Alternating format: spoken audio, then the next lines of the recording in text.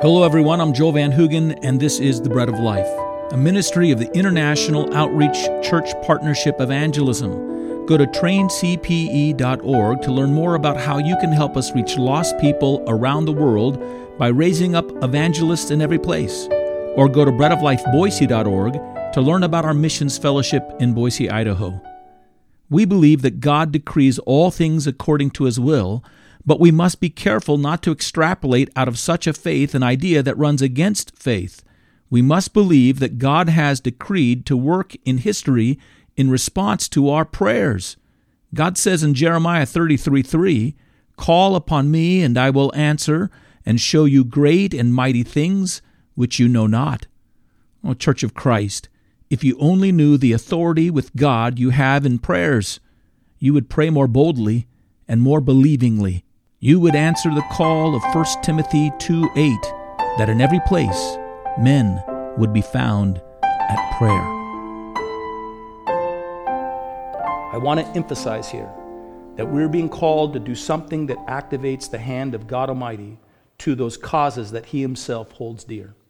We are being called to do something that activates the hand of God Almighty to those causes that He Himself has declared He holds dear. Our prayers are not a superfluous act that make us feel spiritual. They're not even simply aids. We're not to be praying so that we can somehow be aided in our own spiritual growth and development because it's good for us, although it is good for us. This is not a divine game of Simon Says that God is playing where He just wants to see if we'll do what He asks us to do. These prayers that God is calling us to, God has mysteriously and sovereignly commanded from us, go out from our lips to move His hand to do things beyond us in the world around us and on the world in which we live. And God has willed that our prayers should move His own hand in this way. It is as if in prayer God brings us into His own counsels and the counsels of His own purposes, and He gives us a voice to speak before Him. God is commanding upon us the dignity of causality. We effectually influence the outcomes of His working through our prayers. God is all-powerful. He is the all-powerful God, and He exercises full control over what He does and how He works. But we can see here that God has determined to direct that power in response to our prayers. Prayers that He forms by His Spirit on our lips and the lips of those who are surrendered and obedient to the Spirit. Awaken His passions and His work in His arm to answer on our behalf. And when we obey in this way, God intervenes to withhold judgment in some cases. And when we obey in this way, God intervenes to pour out judgments in other cases in answer to our prayers. Your prayer. Church of Christ, if you could only see this and believe it, your prayer does impact real changes by the hand of God in your world. It does. Jesus has commanded that we pray and not lose heart. God has given us prayers that we don't just fatalistically stand by and passively watch the world and life play out before us. We're to be engaged by prayer and cultivating the outcomes. God has invited us into this by His own will, by the will of the sovereign, all-powerful God. This is what He wants from us. And God works in this way. I want to read a couple more passages to you. I'd like you to take your Bibles and turn to Ezekiel chapter 22. Here, Ezekiel is surveying a calamity that has come upon Israel. They have been taken captive and led away into Babylon. Their nation has been left in ruins by the hand of the Babylonians. The rebellion of the people against God has mounted to such a point that God has poured out inevitable judgments upon them, and they've struck them down and drawn them away from this promised land, and the temple is in ruins. And God speaks through Ezekiel to explain why this has happened. And oddly enough, what God says is there is a cause, a more significant cause than just the sins of the people. There was like a last link in the chain that ultimately broke and drew the people or dropped the people down into this judgment. Here's what Ezekiel writes in Ezekiel 30:31. God speaking through Ezekiel. Ezekiel 22, verses 30 and 31. God says, "And I sought for a man among them that should make up the hedge and stand in the gap before me for the land, that I should not destroy it. but I found none. Therefore I poured out mine indignation upon them, and I have consumed them with the fire of my wrath. Their own way have I recompensed upon their heads, says the Lord. I've given them what they deserve, but what ultimately broke the chain and brought this judgment was I found no one to stand in the gap at prayer and intercede for this people and stand before this people for my justice. Listen, actually, just shortly before this calamity takes place, Jeremiah speaks to it, looking to the future. Ezekiel's looking to the past and explaining what's happened. Jeremiah's looking to the future and explaining why it's going to happen. And take your Bibles and turn to Jeremiah chapter 5. There, Jeremiah is instructed or told by God to go out among the city of Jerusalem and find righteous people who might be able to intercede and stand in the way of justice in order to preserve and protect the city from judgment. In Jeremiah 5, verses 1 through 6, this is what we read. Run to and fro through the streets of Jerusalem and look and take note. Search her squares to see if you can find a man, one who does justice and seeks truth, that I may pardon her. Though they say, as the Lord lives, yet they swear falsely. In other words, instead of finding people at prayer, he finds people at pretense, playing the game of religion. O Lord, Jeremiah says, do not your eyes look for truth? You have struck them down, but they felt no anguish. You have consumed them, but they've refused to take correction. They have made their faces harder than a rock. They have refused to repent. Instead of a broken and contrite heart before God as he comes upon them with his corrections, they are presenting to him ever-hardening hearts, unmoved by God's corrections, unmoved by the indication of God's judgments, mounting up to one conclusive judgment. Instead of turning back to seek God and intercede and pray,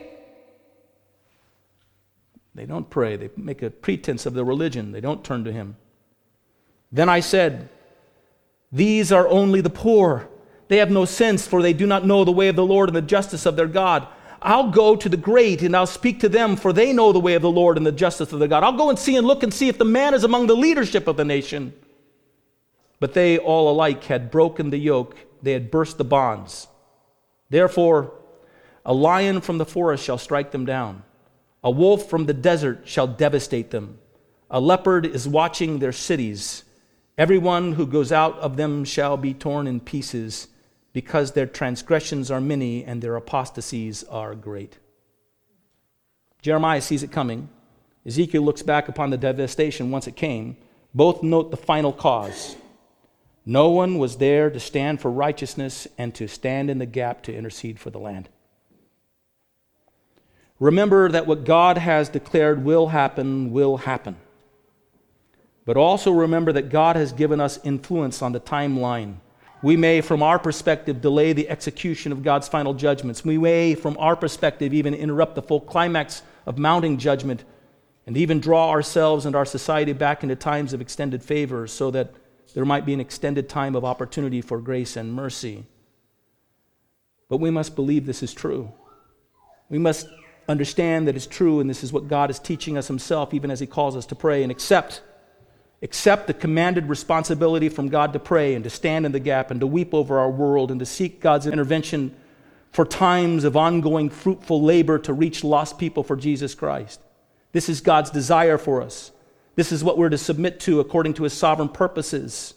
This is what he wants to discover in every place where the church resides, a people who are at prayer. In Exodus chapter 17, we have this story of the Amalekites that are coming upon the nation of Israel as they're wandering from their captivity in Egypt and making their way to the promised land. And the Amalekites are seeking to interrupt them and to destroy them in the wilderness. Moses goes to Joshua and says, Joshua, you get your men and you go out to battle. And while you go out to battle, I'm going to go up with the staff of God, the rod of God on a hill above where the battle site is, and I'm going to be interceding for you. And in the story, as these the armies of Israel meet the armies of the Amalekites struggling, these slaves that are going out with sticks and staves to fight this army that's prepared to meet them, as they go out to meet them to battle for their own existence and for their continuing as a nation. Moses is up on the hillside and he has a rod of God and he's holding it up over them and he's interceding and he's praying. And the story is told that as Moses is praying, as his arms weary and they go down holding the staff up, that as the arms of his intercession become weary and go down, the tide turns and the Amalekites begin to get the best of the Israelites. Two individuals go to Moses at that time and they prop him up. They hold his arms up so that he can continue to keep praying. so that the battle can be won and Israel can be preserved and protected to live another day, to experience God's grace and God's promises.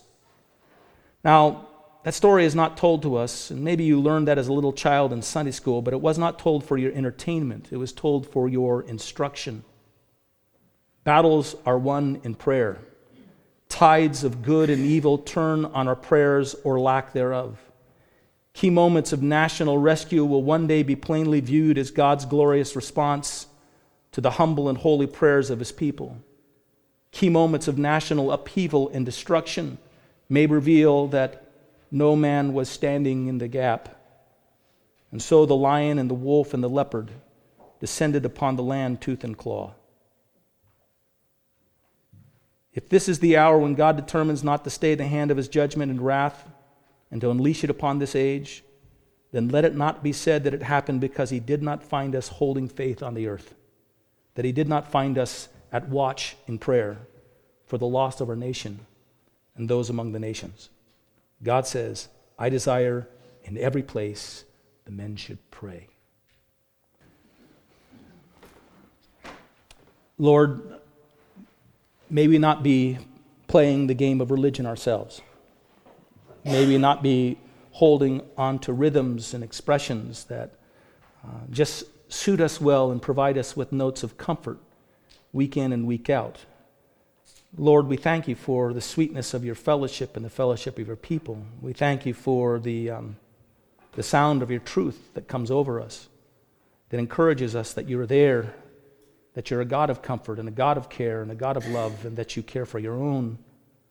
But God, as we renew ourselves in this reality, you've left us here for a purpose. You've given the ages and you've let man go on living from the time that Adam and Eve fell for a purpose, that you might draw men to yourself. You've redeemed us, you've saved us, but then you've allowed us to remain here so that we might have and carry forward your ministry of mercy on those around us. You've given us a purpose and a design. You've even identified it in our role. We are to be a kingdom of priests to our God. Priests who stand in the gap, praying for their communities and their world, and wanting, oh God, to communicate back to those that we live before your truth and your way and your life, so that men might see you and know you and repent and believe in the salvation you provided through your Son, Jesus. And so, God, what we ask is that a new commitment might rise from us and our community, that this year might find us more and more given to achieve a life of intercession, praying, supplicating you, O God, for the strategic conditions and movements of your hand, so that men and women might be turned back to you in faith and belief, and so that we might be free to proclaim that message to as many as possible. Can we think how to pray in such a way that the answer may have the potential of more and more people learning about Jesus and his love for them and his provision to save them? Think about it. Pray it out. This has been The Bread of Life, a ministry of Church Partnership Evangelism and The Bread of Life in Boise, Idaho. We're at work to take this gospel to the ends of the earth, and we need your prayers and support. To learn more, go to traincpe.org or breadoflifeboise.org. Until the next time, may God bless you.